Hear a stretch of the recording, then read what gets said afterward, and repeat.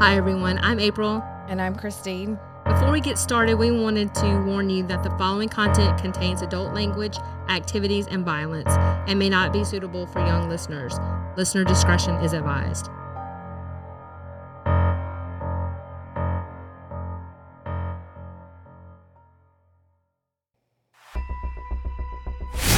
Welcome to Southern Discomfort. This is one of the most unique podcasts on the internet. Southern tales of the weird, wild, mysterious, unusual, voodoo, cryptids, hauntings. Are you intrigued yet? This is Southern Discomfort. Southern Discomfort. And now, your hosts, April and Christine.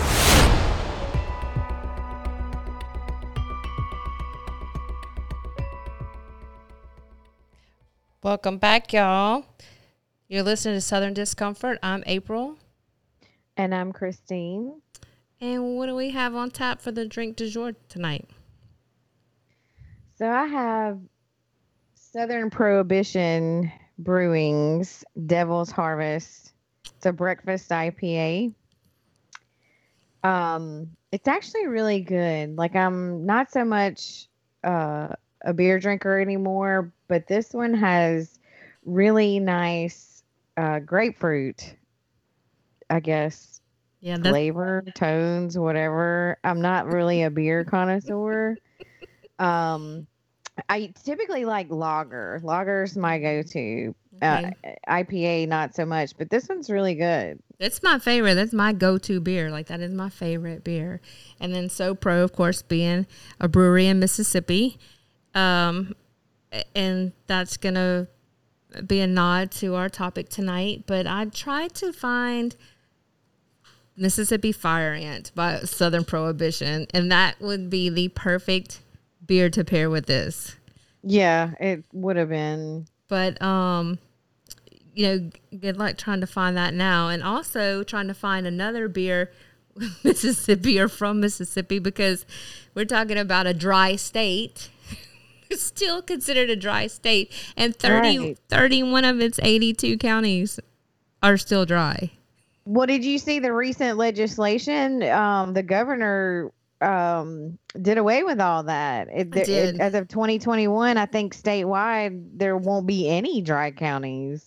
Right. And it shouldn't be. It's like 90 years since Prohibition. But that was just my point. Like, so much of it's been dry for so long. Yeah, good luck trying to find that. But I remember the struggle of trying to buy beer or liquor growing up in dry counties. Oh, yeah. Well, we lived 10 miles.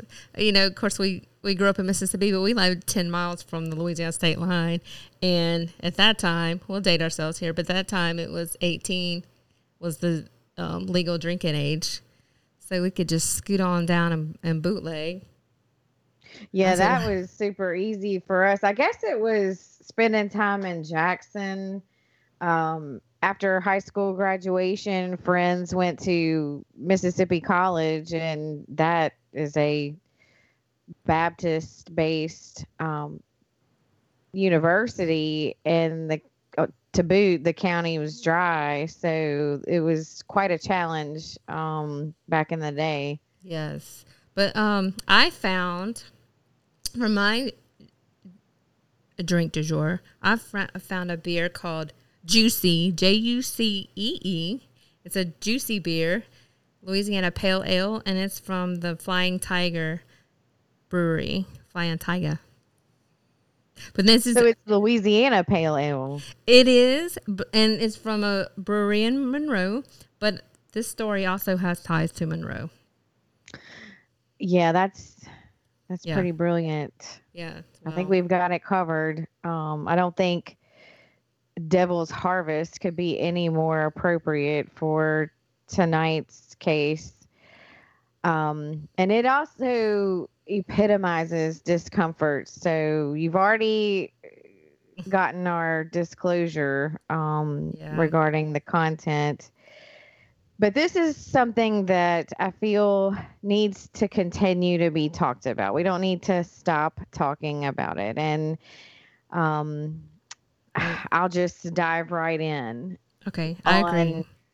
on Saturday night, December 6, 2014, around 8 p.m., 19-year-old Jessica Chambers is burned alive inside her car.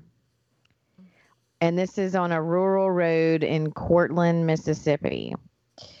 So a little bit after 8, 2 men passing by see the car engulfed in flames, and they call it in.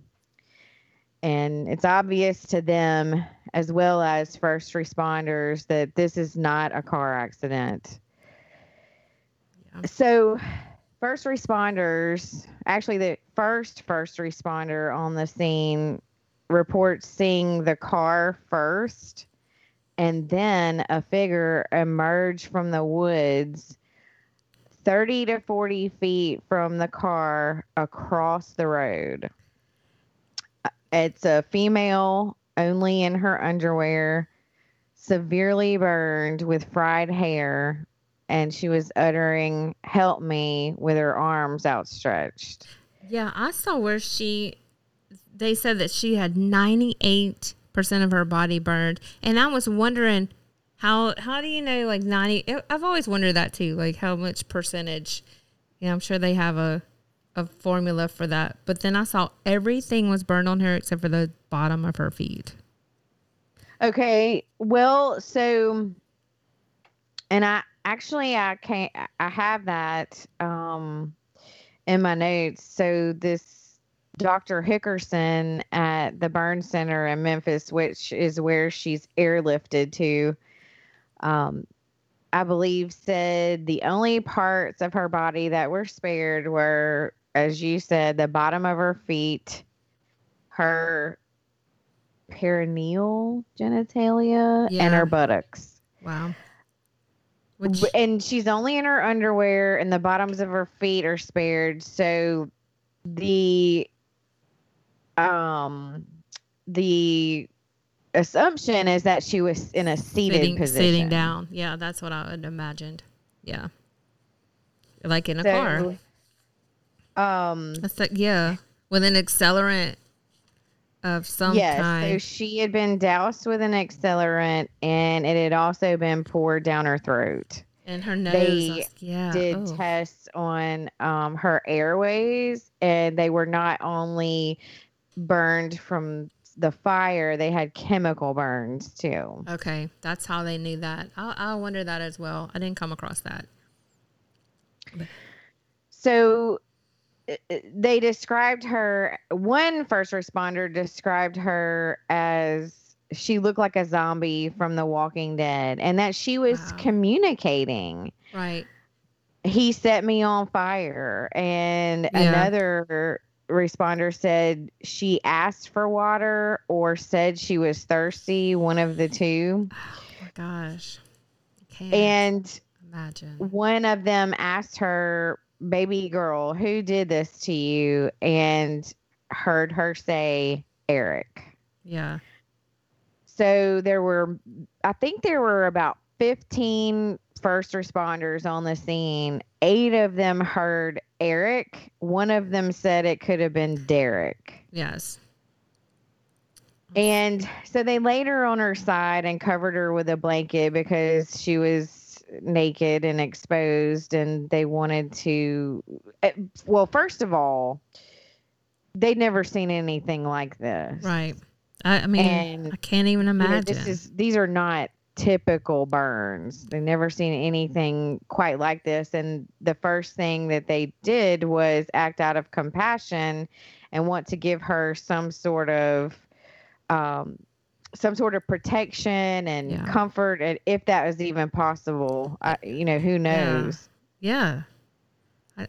I saw where she had a gash on her head too, because I was wondering what, if anything, if there was any evidence, which we can talk about later too, why I was wondering this, but if the burns, when you burn your body, your body gets burned that severe, does that cover up any evidence of like torture or beating or Yeah, they did say Yeah, they had well, the gash in her head. obviously, I'm not an expert on that, but I think the answer to that is yes, because so, and again, I'll get into this too, but so when I first pulled up pictures, the first thing that came to my mind was, okay, I saw the deep red burns like Oh, I on didn't her even see face, that. the charred areas, her upper, like her chest and the tops of her thighs. It was the Mm-hmm. deep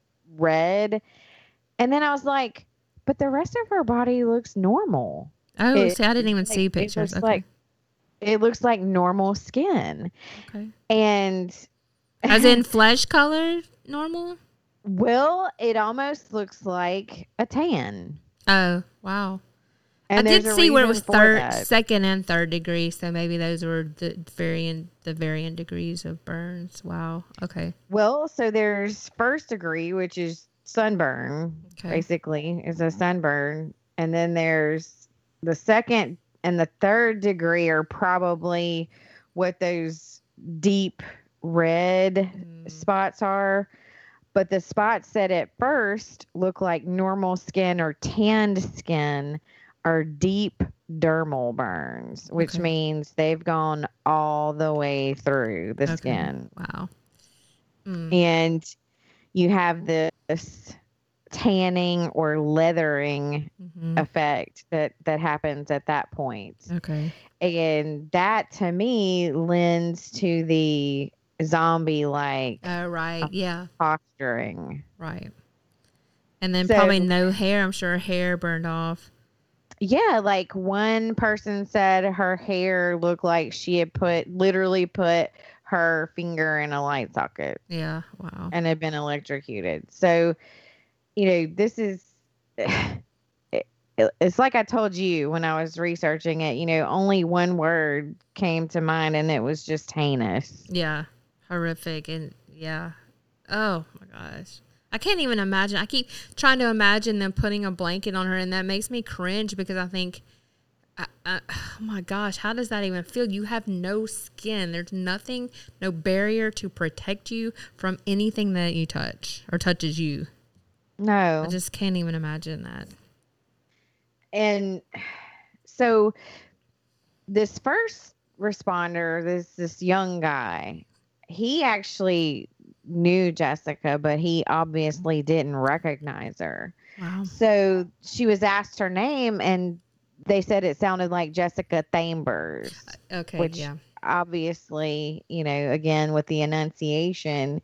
And once he realized that he knew her but didn't recognize her, it really affected him in a just really horrible way. Right. And then that, I guess I can kind of picture that, because if there's evidence that accelerant was poured down her nose and her throat and her mouth, then that area is going to burn. And I saw where it burned her lips off and all of that in her mouth going down her esophagus area. So then you wouldn't be able to form that CH sound for Chambers in her name. Right. So, Yeah. and that's like when they said, some people said she asked for water. Another person said she was thirsty. So, Oh, okay. Yeah. So there's it's hard for her again to the enunciate. issues with enunciation. And of course, It's amazing. down the road, they get into all that. It's amazing that she was talking and then even walking at first. Like that just is. It's hard for me to imagine that the amount of pain, or then are all your endorphins kicked in at that point, and then has your body reached a point of not feeling anything Right. anymore? Is that a thing? I don't know. Yeah, right. But just that amount of will to live and that strength is amazing. It's pretty incredible because, I can't even imagine what must have been going through her mind. Right. Yeah, right. Because she was aware. Yes. She was aware of what had happened. Absolutely.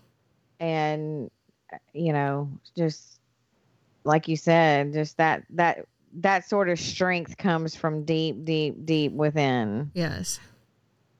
A fighter So, for sure. and so we're talking about Cortland, Mississippi, which is in Panola County. It's North Mississippi, situated in the Delta. This is the northwest section of Mississippi between the Mississippi River and the Yazoo River. So it's a floodplain. Okay. And then I just want to point out too, and I know you'll get to this, but we're talking about Mississippi with, of course, it's known to be just no opportunity, the last when it comes to education and economic opportunity, and that is exactly how you could describe, North Mississippi, because we're talking about the poorest state in the nation and the poorest area, because most of the population is Jackson and below. Mm-hmm. Yeah. Well, and Mississippi's super sparsely populated, period. Right. Even in the metro area of Jackson and South, it's super sparsely populated. Right. Yeah. I think most of the, I guess, opportunities for work would be farming. Yeah. Right. I did see that, and you might have this in your notes. I'm sorry if I'm jumping ahead of you, but I saw where Cortland had about 460, 500 people. There's the nearby Batesville, which is a few miles away, that has a little bit more of a population with 7,000-ish.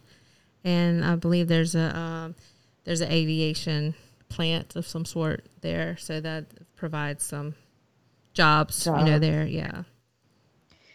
Just to kind of give you an idea, if you're kind of picturing, there's not much up there. Well, and I'm glad you brought that up, because this is basically just a small community of less than 500 people. Right. And just to break it out a little bit, because this is going to become apparently very notable in the case. It's in the 2010 census, has 64.5% white, 35.43% black, and 1.3% Hispanic and Latino. I have a question. So that gives you an idea of the demographic. Have you ever been up there? I've never been to Panola County. Actually, I think I've been through it. I've never been there, ever. Never stopped. Yeah, I was just curious. I don't think I've ever asked you that. I've never been up there. Well, okay, so maybe didn't go through it, but I want to say that it is not far from I-55 on your way to Memphis. Okay, all right. I've been to Memphis several times, but I just don't even. I think I've just skirted it on the border, not actually going up through. I think me too. So, and side note, it's about an hour south of Memphis, and to the east, about 30 miles, you have Oxford, Mississippi, which is where the University of Mississippi, or Ole Miss, is located. We have to be nice. We have to be nice. We're gonna be nice. Be nice. We've never been Ole Miss fans. Ever.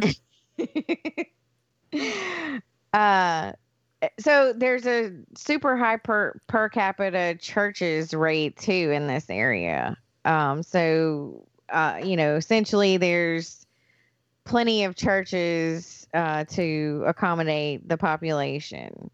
And this community is very typical of the Southern culture regarding football and faith. So football on Friday and Saturday nights, you have high school and SEC, or, unless you're not from the area, you may read, or you went to school, right.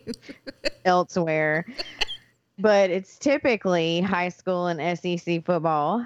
And then faith on Sunday. Everybody's in church. Right. Yeah. What else are you Or going to most do? everybody. So, I mean, and we can relate to Absolutely. that culture for sure. Yes. Where we are, but that's just very typical of Southern culture, I think, overall.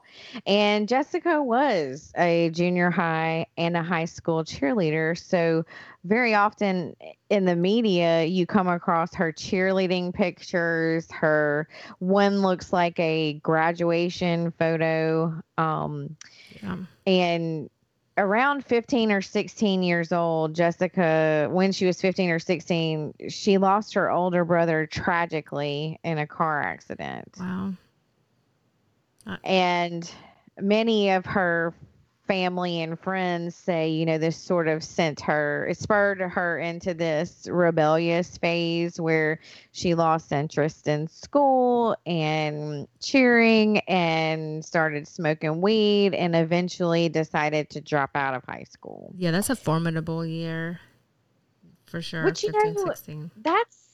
That's not uncommon for kids that age in Mississippi. Right. And then you're growing up into, just an area that has very little economic opportunity as it is. So, and most people are below the poverty line. So there's no opportunity. There's no, nothing to look forward to aspire to be really, or, and that's not saying that the people up there are anything's wrong with them. We're just trying to kind of paint the picture of what life is like and what's like for Jessica. Just not, beyond the select kids that do go on to college or into, I guess, allied sciences like RN and or either community college even, if you don't do that, there's really not much opportunity. Right. Yeah, I did see there's a hospital. I think is it Batesville? They have a hospital there, a small hospital, I think it is. Okay. Yeah, so there's the some healthcare opportunity as well. Well, and she actually wanted to go back to school to become an RN. So she had aspirations of going back to school. Wow. Okay. She did at one point have a job. I'm not sure where, but I saw it was a retail clothing store. A what store? A retail clothing store. Yeah, I think it was because in the Oxygen documentary that I watched, her sister said that Jessica was just a really super thoughtful person and contacted her like right around the time of her murder and wanted to know what size her kids wore because she wanted to get her some shirts for the kids that they were on sale at the place where she worked. Oh, wow. So she sounds like, she was just a very sweet aunt and plugged in to the littles, which, right. is close to my chest. You can relate. I can relate to that. But, so some say that she also delved into meth and cocaine, and she allegedly was selling marijuana at one point. Right. She had gone to a 30-day program, I guess, inpatient to try to get her life together. And that goes back to no opportunities. Right. Yeah. But it also shows that, whether it was her idea or not to go into this treatment program, she was willing. Right. She was willing to do it. She was willing to try to better herself. So, yeah, I think, it has a lot to do with being disadvantaged socioeconomically. Right. Well, that's very good. Very good, Jessica. So she lived with her mom. Her parents were divorced, but they actually lived on the same road. They had an amicable relationship. Her father was remarried and had a younger child, her little sister. Her name was Annabelle. And So back to the day of, she was with her friend Keisha. She went to pick up Keisha that morning and had another person with her. It was this guy, Quentin Tellis. Okay. They rode around, and this is based on Keisha's statements and then Quentin's, but they rode around and smoked. She dropped both of them off back at home. I think she dropped, I can't remember who she dropped off first, but then she went home to take a nap.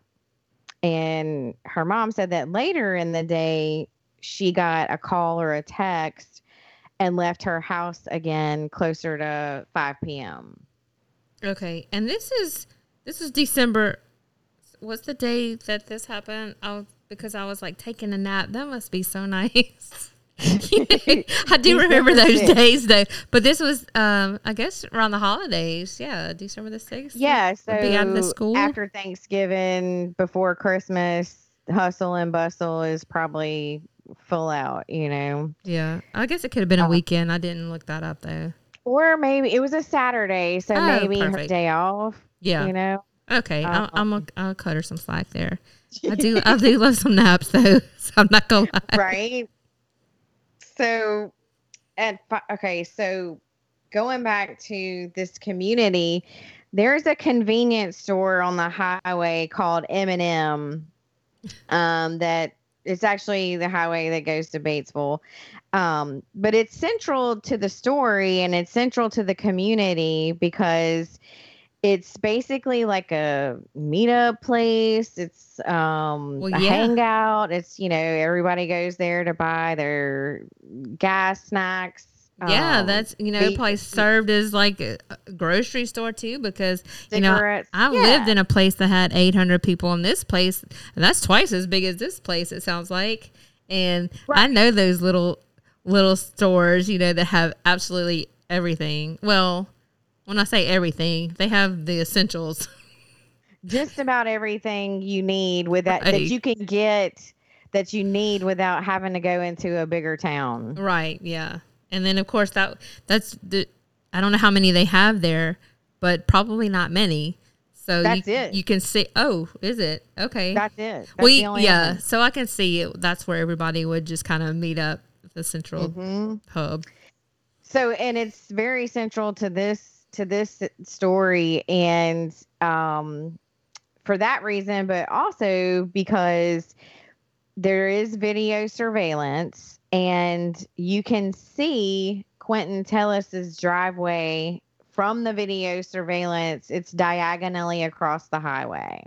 Okay. So you can see the driveway. You can't see beyond that, but you can see the driveway, which, and you know, I'm kind of foreshadowing where all of this is going. Right. But so back to the day of, she's airlifted to the burn center and she died about 6 hours later. So there again, the wherewithal, not the wherewithal. What's the word I'm looking for? Her strength and just, her will to live. Yeah.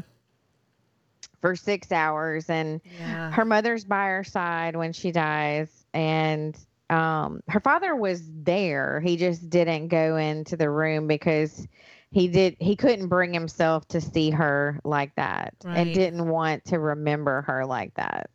Yes, which I can understand. Absolutely, I do. I've heard people say that, and I totally respect that decision. So, but basically, you know, her mom was there when she drew her last breath, and I think that's very I can't even imagine. It's very gutting, but it's also very comforting knowing that your mother that gave you life is there with you when you take your last breath on earth. Like, I can't think of, you know, aside from like you or Jimmy, like my husband, I can't anybody else there. Imagine what that's like, being the mom and being her mom and not even being able to do anything, just being totally helpless. I'm sure. It's Well, and heartbreaking. she on this documentary that I watched, she said that she told Jessica, it's okay if you need to go. It's Yeah. okay. And she's beat herself up over telling her that over the years, but she just wanted her to know, like, if Right. you can't hold on anymore, it's okay. Yeah. And I just got full body chills, but Right. Oh yeah. Yeah. Of course. Because you don't want your child to suffer at all. You don't want any loved one to suffer. so that was very selfless and just unbelievably compassionate of her mother Right. to tell her that. So, it's I know. just Yeah. awful. This one's So, heavy. social media goes absolutely crazy after she dies.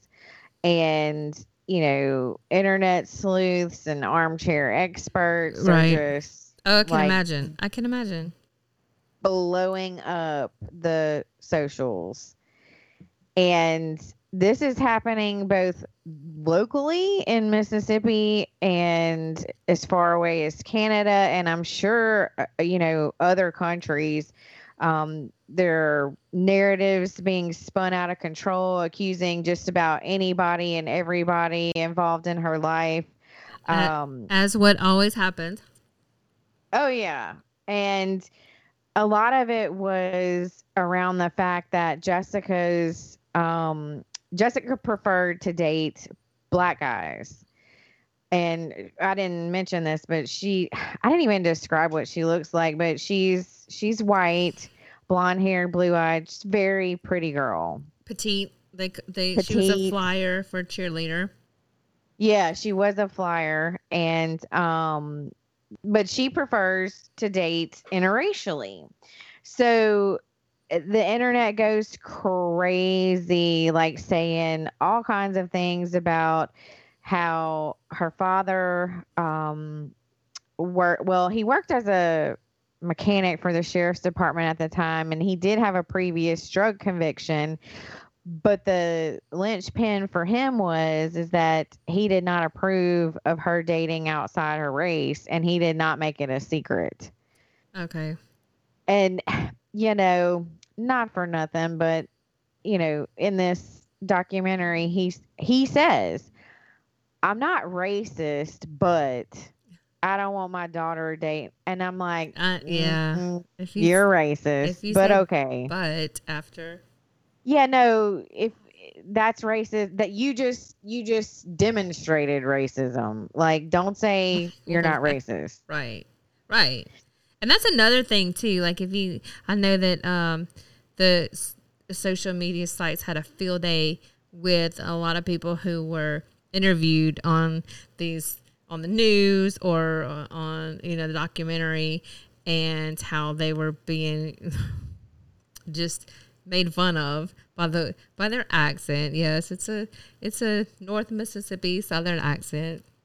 And I'm thinking, come on now, I'm from Mississippi, so I just want to defend that. I just want to say not everybody who has a Southern accent is equals uneducated. Right, exactly. Well, and mine, I mean, our listeners know this by now, but mine is much more pronounced than yours. Well, I think I got out a little sooner than you did. I think you did. But I mean, dang, after being gone for 20 years, it's like I still sound like this. Well, I left when I was 19. That's true. So I was still forming myself. But we always did carry dual citizenship between Mississippi and Louisiana. We always have been dual citizens. Right. So we had one foot on each side. So in case you're wondering. I just got the heavy accent. But I did move back to Mississippi and then to Tennessee for a tick. So yeah, you didn't help your cause. Didn't help the fact that I, still sound like a hick.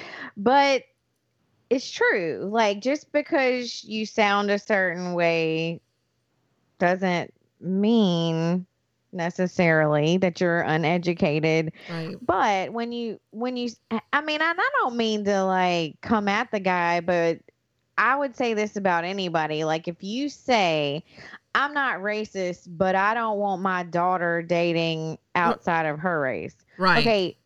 Well, you're demonstrating racism. Right. So Right. let's just call it what it is. Right. Yeah. So, and that's just my opinion. Yeah, that didn't help his cause. So Didn't help his cause. So the rumors that, you know, he was responsible. She did have a boyfriend at the time. His name was Travis, and he was incarcerated. I'm not sure why, but you know, there were rumors flying that it was a hit put out from prison. You know, some people said it was gang related. Some people said that she was selling weed and had, you know, turned snitch for right, because police. her dad worked for the sheriff's department. Right. Yeah. They thought because he worked there that she was a snitch, but you know, it's typical, but just it's supercharged when you have social media. Absolutely. And this is such a horrific crime that went from, like, it went globally, it went internationally because it was so horrific. And so, of course, that's, you know, the ones that that is the kind of story that everybody's going to chime in on, and they have their suspect or their theory. Yeah, so you know, it's basically nothing that wouldn't happen like just in the community if there were no social media, but it just, you know, because it does have that platform, it grows and has legs and, you know, reaches far and wide. Right. So a task force is put together, the sheriff's department, state, Mississippi Bureau of Investigation, FBI, DEA, ATF, and they are obviously wanting to find out, you know, who's responsible for this. And it basically starts with everyone named Eric and Derek in the county being questioned. Right. And did you come across this, that in the, again, I might be jumping ahead, but that she was hanging out with someone named Eric or maybe it was Derek, but anyway, that they ruled him out. He had an alibi. Did you see that? So that's, yeah, I know who you're talking about. What's his last name? He actually alibi. I learned this phrase doing this research. He actually, I'm gonna get to use it now. Alibied out. Oh, I saw that. Like lawyered up. Because he was at home rubbing his diabetic mother's feet, and his story was corroborated by his brothers and his mother. I forget his last name, but that I know who you're talking about. Yeah, but you know, if your family but that was enough to say, you, "Hey, I was at home, and my brother says I was at home, and my mom says I was rubbing her feet, so I'm good." But my family might. No, y'all wouldn't. Y'all rat me out, which y'all should. Y'all should rat me out, you know, please. But I'm just thinking, if you're tight with it, I mean, I'm close with my family, but so there are some family members that are, you know, they're ride or die. Yep. And there are some that aren't. Right. Yeah, exactly. So anyway, just take that for what it is. Just that comment. Not saying that he wasn't there. I'm just saying that if it's your family, that's an alibi. I know, you know, how ironclad is that really? Third look. Right. How ironclad is that really? It's not. I was at home rubbing her feet. Like, first of all, I love my mama. Right. As you should. I ain't rubbing nobody's feet, but you know I have a weird thing about feet. And if I am rubbing my mom's feet, I ain't telling anybody That that. is a weird. That is that. Now that you mention that, that is kind of strange. Like, not I was just at home and my mom and Watching TV with mom. Yeah. No, I was rubbing her feet. So that means I really was there. No, I mean I'm sure they were. I'm not trying to incriminate anybody on this. I'm just. I know. I'm not saying that he's guilty of anything. I'm just saying it's a little shaky at best. A little bit. Yeah, a little bit. Give you that. Okay, so here's something. There's nothing of evidentiary value in the car, obviously, because it's been completely burned. And from the beginning, the car is what is considered the crime scene by police. The area, like, immediately around the car is where the cell phone was found. Her cell phone was found in 2 pieces and 2 lighters were found. Beyond that, that's the crime scene. Yeah. That's it. But they don't consider. Oh, I'm sorry. You did say she was in a sitting position, so that makes sense. Yeah. In the car. So they only consider that, and there's a fence. It almost looks like it's like one of those, oh God. See, I sound like a hick, but I'm not from the country. I don't know like what go with it. things are called in the country, but it's like this cattle fence. I don't know what they're called. Oh, it's a fence, or because you're not talking about cattle. A gate. I'm sorry, a gate. Are you serious? I told you I sound like a hick, but I'm truly not. Cattle fence, but it's a gate. It's a gate. That's it. It keeps the cattle inside the fence. There's an enclosure, which now that I'm saying there's a gate, obviously there's a fence. Right. And and that's on the back side of the car, and they don't ever like even look over there. Okay. They don't look beyond the ground outside of the car or over the fence or across the road, like just the car. Sure. Well, there's nothing there's nothing left. Right. And then too, from what I understand, there was nothing out there. I think the nearest house was a mile away. Right. Mile and a half away. And then you also have to realize too, these small areas, they don't have much of a police force to speak of. Right. There's no infrastructure. Right. And they are not used to a crime like this, for sure. So this is just out of their wheelhouse, you know, and I'm not saying that they did anything wrong. I'm just saying that's just the way it is. It is what it is.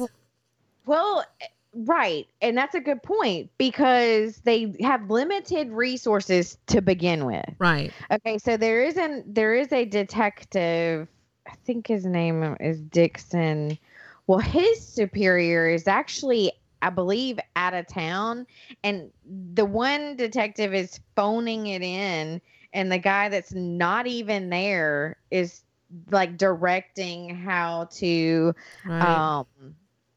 investigate the case. Right. And look, that little area, that village that I told you that had 800 people that lived in, they had a police department of 2 people. And of 800, like a village of 800 people. Now, I'm sure the sheriff's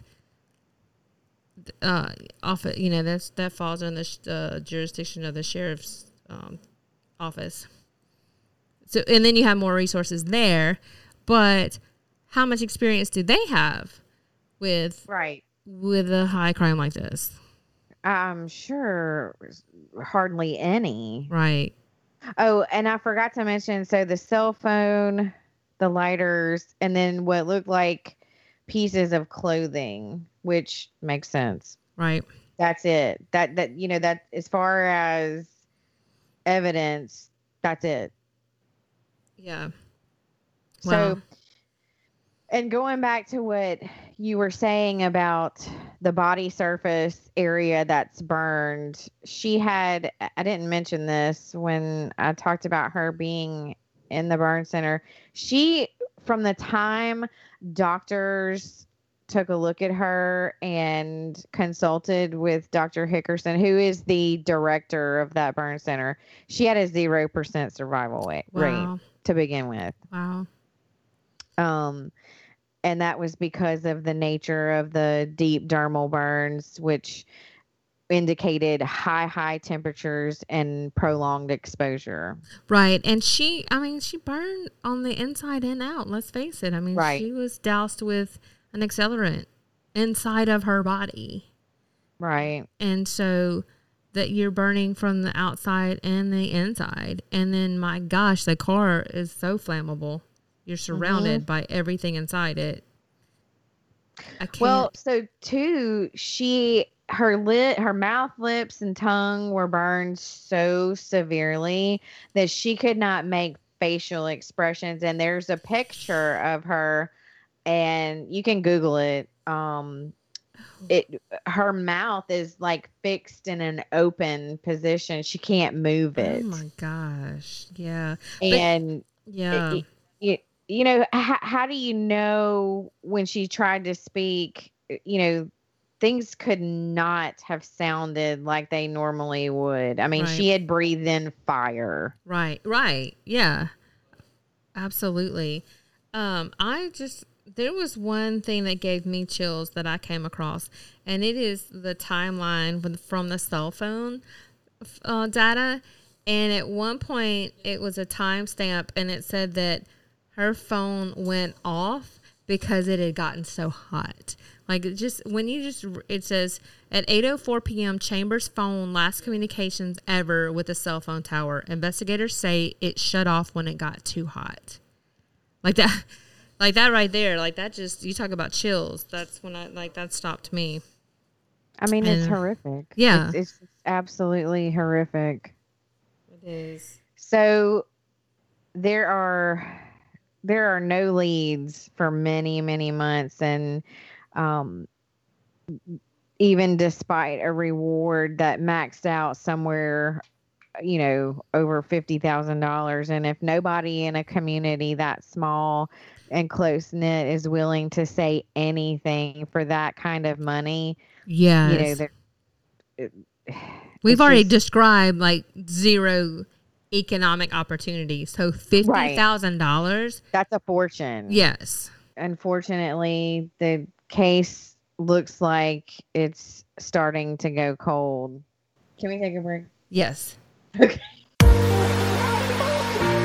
Ooh, I like this song. Me too. This is my new favorite song. I think you better slow down though. You're going kind of fast. Uh-oh, it's too late. Oh my God, it's a motorcycle cop. That reminds me, I've been listening to this new podcast called Motor Cop Chronicles podcast. Motor Cop Chronicles? Motor Cop Chronicles. Get your mind out of the gutter. I mean, they do wear those tight pants and boots. And bike, oh my God. The Iceman, the host of the show, he is so hilarious. He tells all of his stories from people that he stopped and pulled over and crashes. He has rants that he goes on about people and their habits and bad habits and everything. He does it in the news section. It is so funny. You're going to have to listen to it. I guess I'm going to have to check out Motor Cop Chronicles then. Yes, you are. Ma'am, I pulled you over for doing 80 and a 45. I'm going to need your driver's license, insurance, and registration, please. Okay, well, I was not going 80. I'm not here to argue with you. I need the information now. Fine. All right, stand by. I'll be right back. I wonder if that was the Iceman. I don't know, but if it was, that means we might be on his next podcast. Maybe so. All right, ma'am, I need you to sign right here. It's not admission of guilt. Just state you're going to pay a citation or show up in court. All right, thank you. Drive safe. Yes, sir. You too. Oh, my God. It was the Iceman. You see right here on this ticket? He signed it, the Iceman. We are so on the next podcast. He is going to mention us. I wonder if he thought we were cute. Oh my God, yes. I'm definitely going to check out Motor Cop Chronicles to see if we're on there. It's so funny.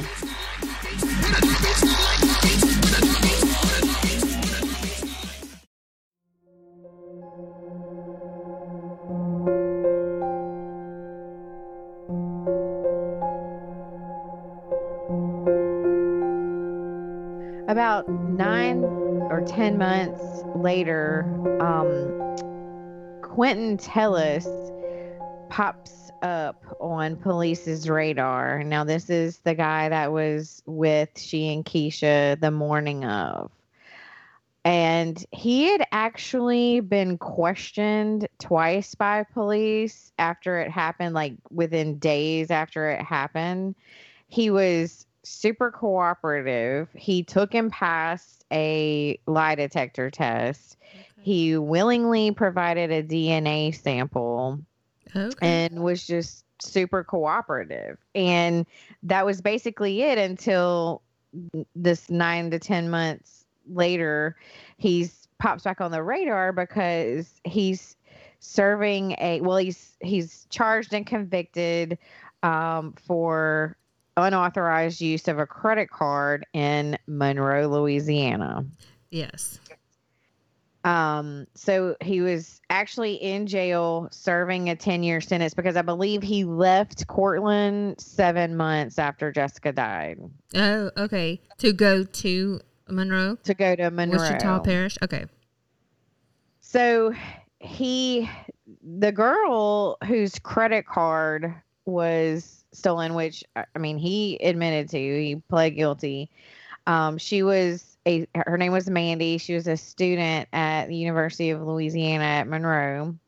And she was also found murdered the same day that he was accused and convicted of using her credit card unlawfully. She had been stabbed 34 times. Jeez. Did you ever find where he said how he came in possession of her card? So, unfortunately, I don't have a ton of detail around that. I have a little detail around that. He did not, I know that he did not say that he took it from her. I believe it came to him by way of another party. Oh, okay. All right. Well, that's because he did not, he admitted to using the card. He didn't admit to killing her, obviously. Okay. Not that he had been accused of that at that time. I don't believe there was enough evidence to even charge him with it. Okay. That was that Ming Seo? Yes. Ming Chen Seo? Yeah. Okay. Yes. They called her Mandy? I didn't see that. Her nickname's Mandy. Okay, that's what I was afraid I was gonna butcher her name. Well, I went for it. So, yeah, I'm very sorry. You did a great job. Good job. Well, I just didn't come across Mandy. Okay, and that's very cute. Yeah, so Mississippi Bureau of Investigation actually goes to Monroe to question Quentin on more than one occasion, and they bring in a forensics analyst that presents him with, quote, irrefutable cell phone data that places him with Jessica Chambers most of the day and hours before and near the time of her death. Wow. So, the data had actually been, and it had to do with GPS too. So where Cortland is, it sits between two cell phone towers. So the reception is unreliable. Okay. But they also used GPS points and readjusted the cell phone tower. Actually, the cell phone tower pings, which put him with her majority of the day. That's interesting. So he had initially said he didn't remember being with her after that morning. I should have said that first. He initially did not give a statement that he had been with her day of and up into her murder. So at that point, when he's presented with this data, he said, "Oh, now I remember. It was that day that I was with her." Yeah. And we are talking 9 to 10 months later, right? Right. So almost a year had passed. I think he probably still would remember, but okay. I mean, 9 to 10 Even months though he had later. initially said he didn't remember being with her the day of, now he suddenly remembers. And whether or not, I mean, we'll further flesh out that cell phone data situation, but he also had previously provided an alibi saying that this guy that was known as Big Mike, he borrowed his truck the night of and had, driven away by himself, not with Jessica Chambers. And we'll revisit that too. Okay. But apparently they had enough, and in February of 2016, he's officially charged with the murder of Jessica Chambers, and it's all based on state's evidence. Okay.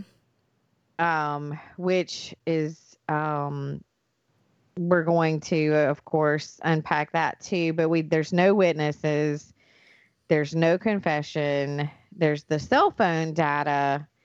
And actually, one part that I left out earlier is the fact that days after Jessica is killed, a guy is walking and finds her keys about a mile away, roughly a mile away from the scene. Okay. We're going to get into that further, right?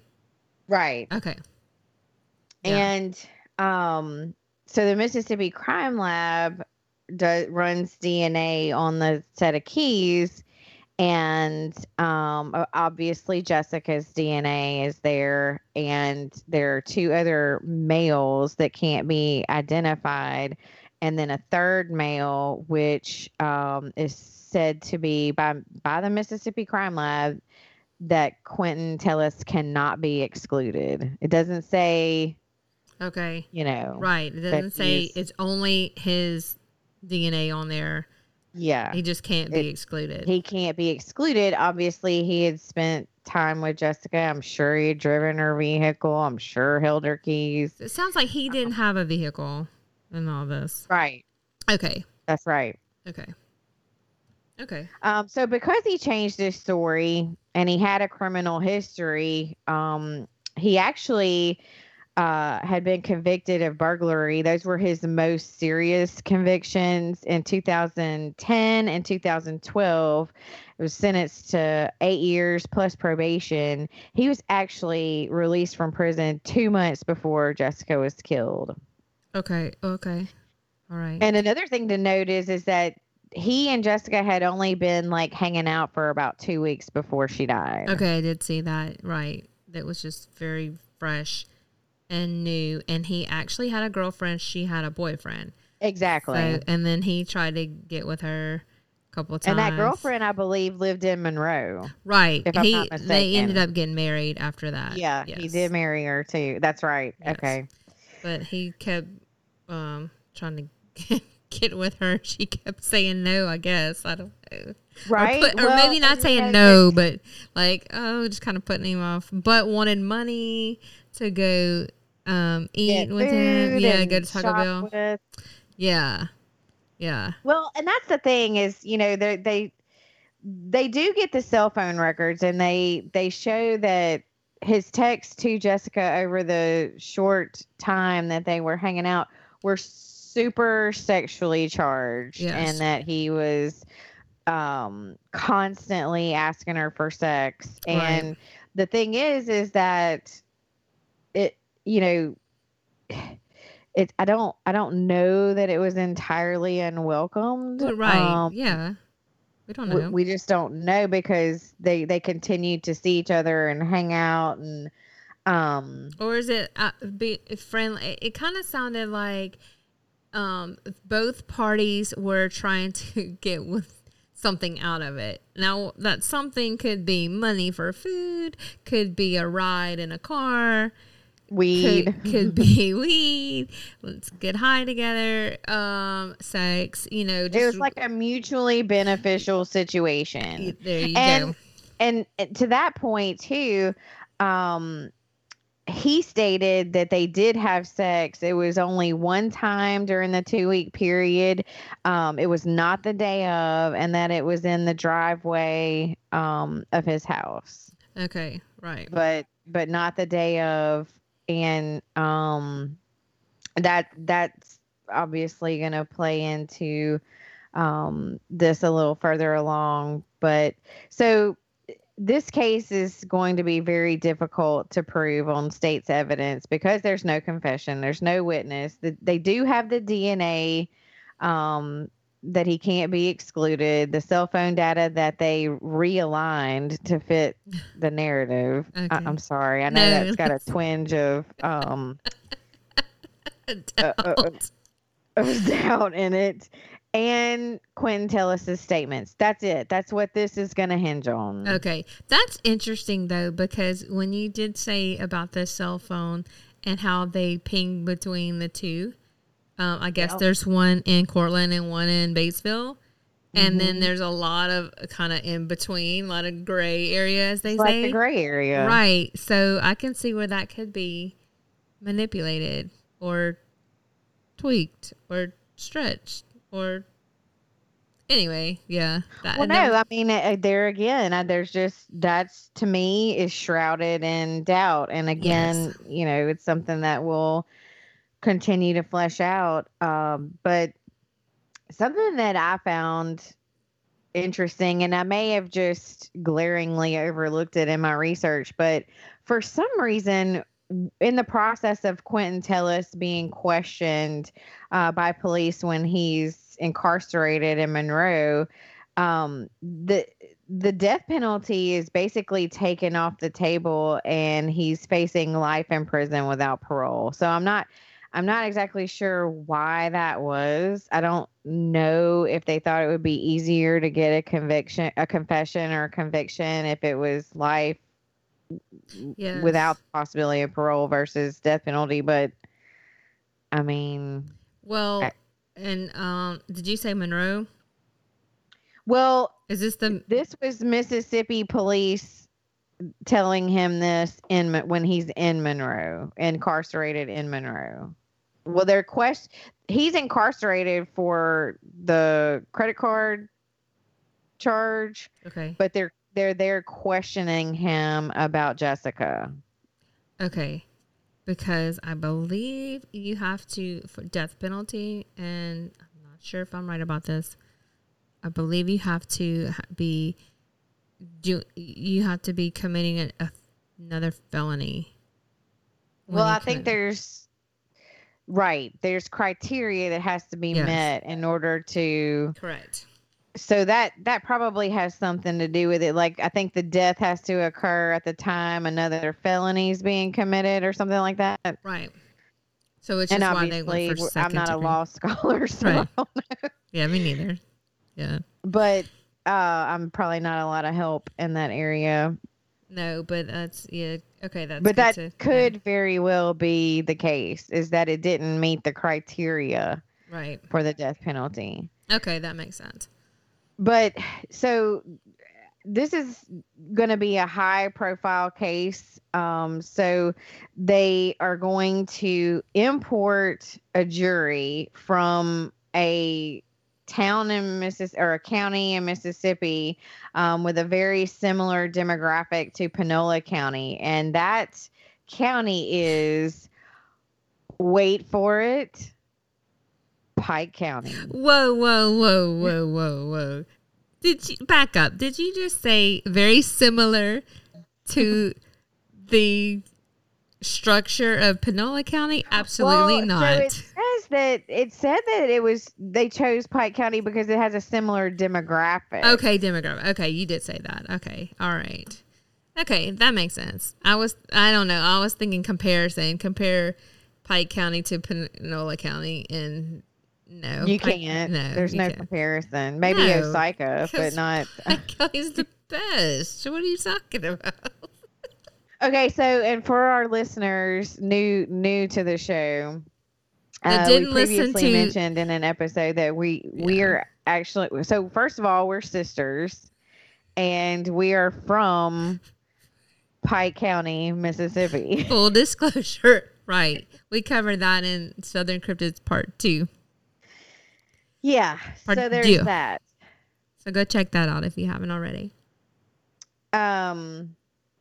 And another notable tidbit is that the judge that will be presiding over the case, Judge Chatham, his father handled the Emmett Till case, and which is an equally disturbing case that spurred a civil rights movement, and a story for another time, but very notable. And That's right. I forgot about that. He covered that case as well. yeah, I mean, and if you're not familiar with Emmett Till, it's definitely worth at least looking into. Just a brief overview. It's a very tragic and sad story about a 14-year-old black male that was murdered in Mississippi. Horrific. And his murderers were not found guilty, but they later did confess to killing him. And join us next time for part 2 of Jessica Chambers.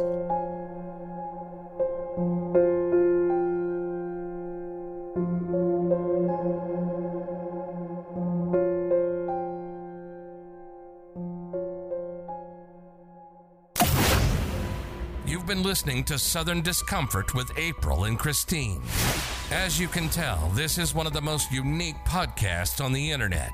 So we want you to be able to reach out to us. Send emails to southerndiscomfortpodcast@gmail.com. On Facebook at Southern Discomfort Podcast. And on Instagram at Southern Discomfort PC. And for shows, visit southerndiscomfort.podbean.com. And this podcast can be found anywhere you get your podcasts. Till next time, keep one eye open because you never know what you might see.